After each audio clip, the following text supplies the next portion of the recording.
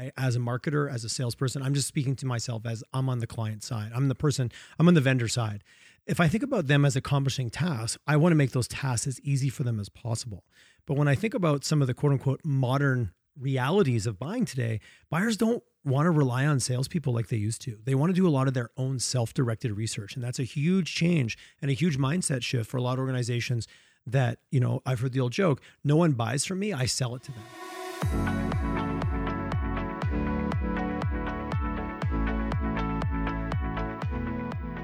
Hello, and welcome to Industrial Marketing Simplified. This is a 6-part audio series that explains how industrial companies successfully attract new prospects in tactical ways that are easy to understand. In this module, we're focusing on the customer, specifically how they buy today and what you need to know about it. I'm your host, Tyler Chisholm, and I'm joined by my business partner, Chad Croker. We specialize in helping industrial businesses attract new customers.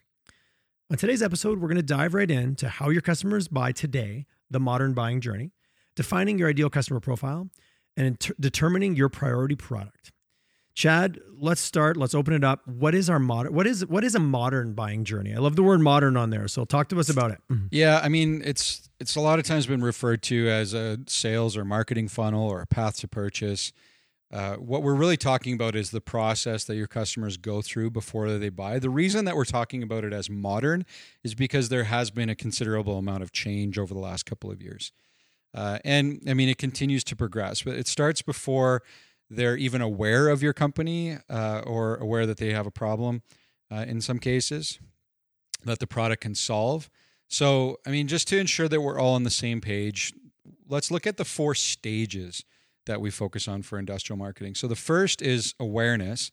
So that could be awareness of their problem, that there's a problem that they need to have solved. It could be awareness of your brand. It could be awareness of your individual products. It moves from awareness to exploration. And so that's the exploration of all of the solutions that are available to them. Then we work on evaluation. And that is the evaluation of all the different products that are ultimately able to solve their specific issue.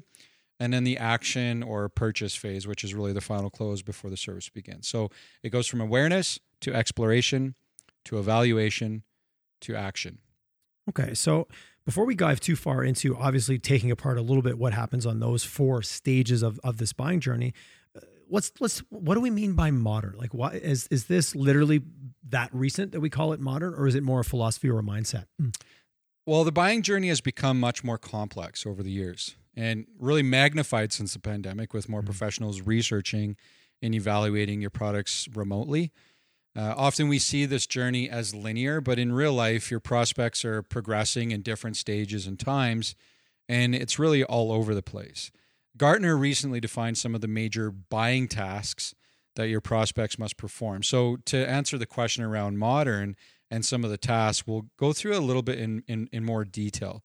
So the different tasks that your prospects really need to complete is, number 1, identifying that they have a problem. And once they've really identified that they have a problem, then they have to make the decision of, we need to do something about this, right? Am I able to actually make the change as an organization to solve this problem? It may not be that big for them at this point, and so they need to really understand a little bit more about how much that actually costs them. And then once they've made that decision that they need to do something, then they need to explore really what's out there. What are the solutions that are available? They need to define the requirements. What do we need to do to accomplish these goals?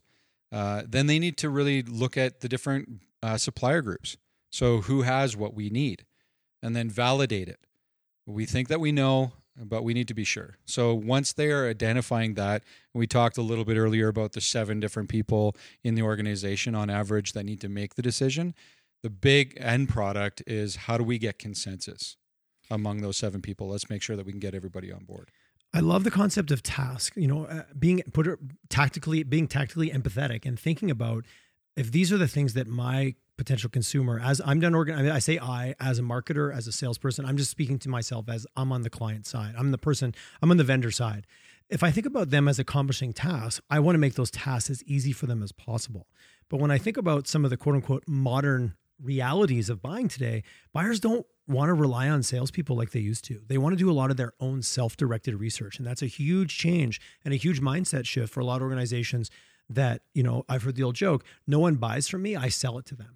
Well, we live in a world now of the modern buying journey where people want to do their own research. In some cases, they actually resist information from salespeople because it's not something they have uncovered or unearthed. That sense of discovery and that sense of self-direction is incredibly important when you start thinking about how the buying journey has changed, modernized, and to your point, we can't not talk about it. It's been accelerated since the pandemic.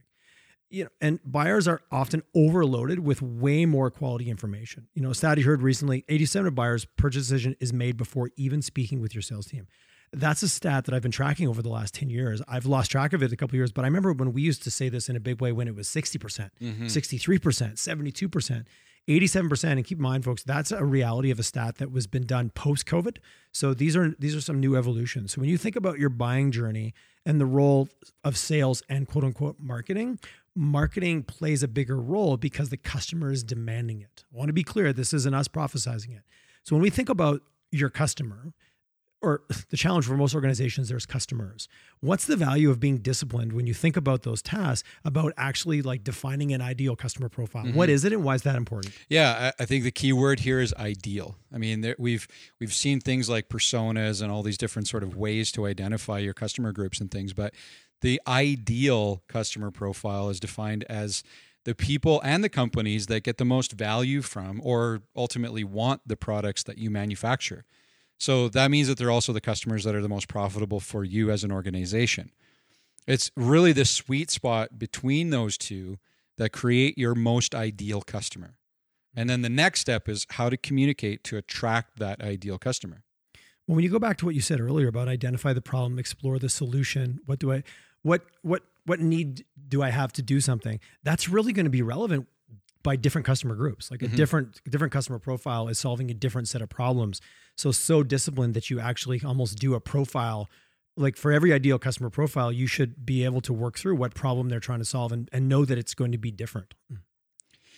Yeah. I mean, ultimately, knowing who your ideal customer is helps you to make better decisions together, like collaboratively in your business about where to invest in what are often limited resources. So resources, not just, from a financial perspective, but resources in terms of time. And so your ideal customer needs to be defined with the expertise and knowledge across your entire organization. I think that's really the most important piece is that, oftentimes that's sort of left to, maybe someone in the marketing department or maybe a desire from, senior leadership in the organization. But when you have a collaboration between your marketing team, your sales team, your product development, if everybody's on the same page, even finance, service teams, anyone involved in the customer relationship, them collaborating on this is actually our ideal customer, that's the opportunity for you to be more successful as an organization. I love the clarity of taking this up and out of the marketing bucket. This isn't marketing's responsibility. This is about a complete, well-rounded picture of the individual. And ultimately, if you're in an organization that does a lot of research and development, really takes their product development seriously, which are companies that live in the industrial space, they know a lot about the customer and the problem they believe they're solving for them, hence the features and benefits of your individual offering. Mm-hmm. It's so important. So we're going to get the whiteboard out. We're going to go, okay, ideal customer profile. What is included? Let's get it started. Company roles and titles, industry type, business type, geographic location, some of the basic checkboxes. None of these are surprises. Experience buying your types of products. That's an interesting one. Have they solved the problem that you solved before in a way that they are familiar with? Never underestimate that buying your type of business product might be new to them. Overall business objectives. What problems are they trying to solve at a strategic corporate level? Really understanding what the company's overall objectives are, as well as those individuals. Specific business needs, internal expertise level. Where are they? There's going to be a level of expertise on their side because they're experts in what they do, but don't ever assume that they're experts in what you do. So once and that's just a touch, we can go a little bit deeper, but first steps, let's get the basics. Let's set the foundation in place. So once I've got this information, Chad, how would I start to actually use it in the real world? This ideal customer information is really about leveraging it. So, you can leverage it. Obviously, our focus here today is really about marketing, but you can leverage this information for decisions like your product design, your customer experience, where to invest your advertising dollars, of course, what type of content to create.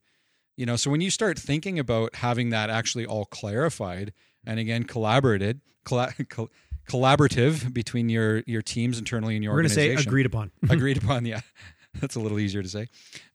So, I mean, ultimately, if everybody in your organization is on the same page with who your ideal customer is, you can be, much more strategic. We use it in a marketing space for lead scoring, ad targeting, content development, and the process of ranking prospects based on the estimated value that they represent to your organization or their level of intent, how likely they are to buy, is extremely critical to really being able to understand what is actually successful when it comes to marketing. So the score is used to determine how much investment that you should make to close them. And sometimes you can base it on something like a lifetime value of the customer, which I think we'll get into a little bit more detail. Later on some of these episodes, we dive a little bit deeper. Everything we're doing now is to set the foundation. So what I'm really understanding is there is no way you can move forward with a targeted, focused, cost-effective marketing campaign if you do not have, it sounds obvious, but but not only do you know who your ideal customer profile is, but it's agreed upon across the organization. Mm-hmm. So the obvious next piece of this, to have an ideal customer profile, I have to know what product is actually the most valuable to them. So talk to me a little bit about MVP. Speaking of acronyms, minimal viable, most valuable player. You can explode that one a little bit, but most valuable product to your organization, but also to that ideal customer. How important is that, and how do I go about finding that out? It brings us back to one of the challenges that we talked about in the first module, which is speed. So the way that we get in front of your ideal customer faster is to choose your most valuable product for that ideal customer. Mm. We know that in the industrial space or in manufacturing and inventing products, MVP can sometimes stand for minimum viable product, which is the way that we get your marketing system set up and running. So it's a bit of a double meaning for us, but think about it as a gateway to the rest of your products, or to really open the relationship and build rapport to build a longer term relationship. If we start with one product and get that target audience engaged and attracted to that one product, we're able then to move forward. And that's kind of your opportunity to start, right? That's where you are addressing the complexity of all of the different criteria of marketing. So the MVP, the most valuable product, the reason we talk about it in that way is because it's the product that has typically been the most successful, the most valuable in your organization. And think about it even in the prospect or in the mindset of it's the easiest for your organization to sell. Okay. So that allows us to start with a higher volume of leads from new markets, could be geographical or from new markets from different industries or things like that. And then we can optimize and grow from there.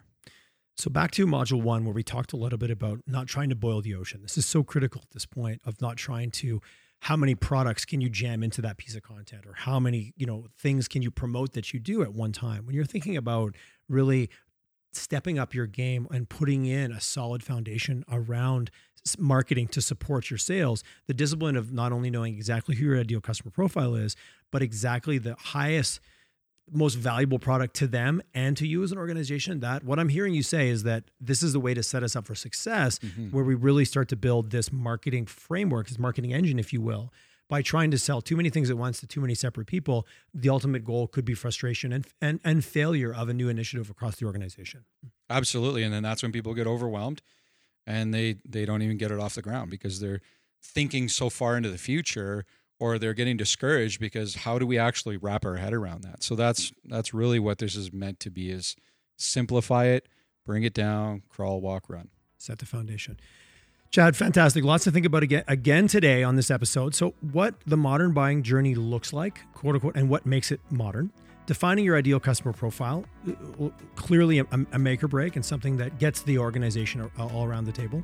Marketing can also be a very unifying initiative for your organization to get people agreeing of who we're talking to. And then choosing your most valuable product to take to market. So critical when it comes to the discipline of not boiling the ocean and being cost effective with your dollars.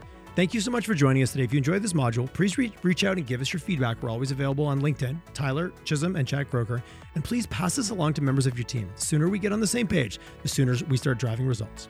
Join us next for Module 3, Content, the fuel in the industrial marketing engine.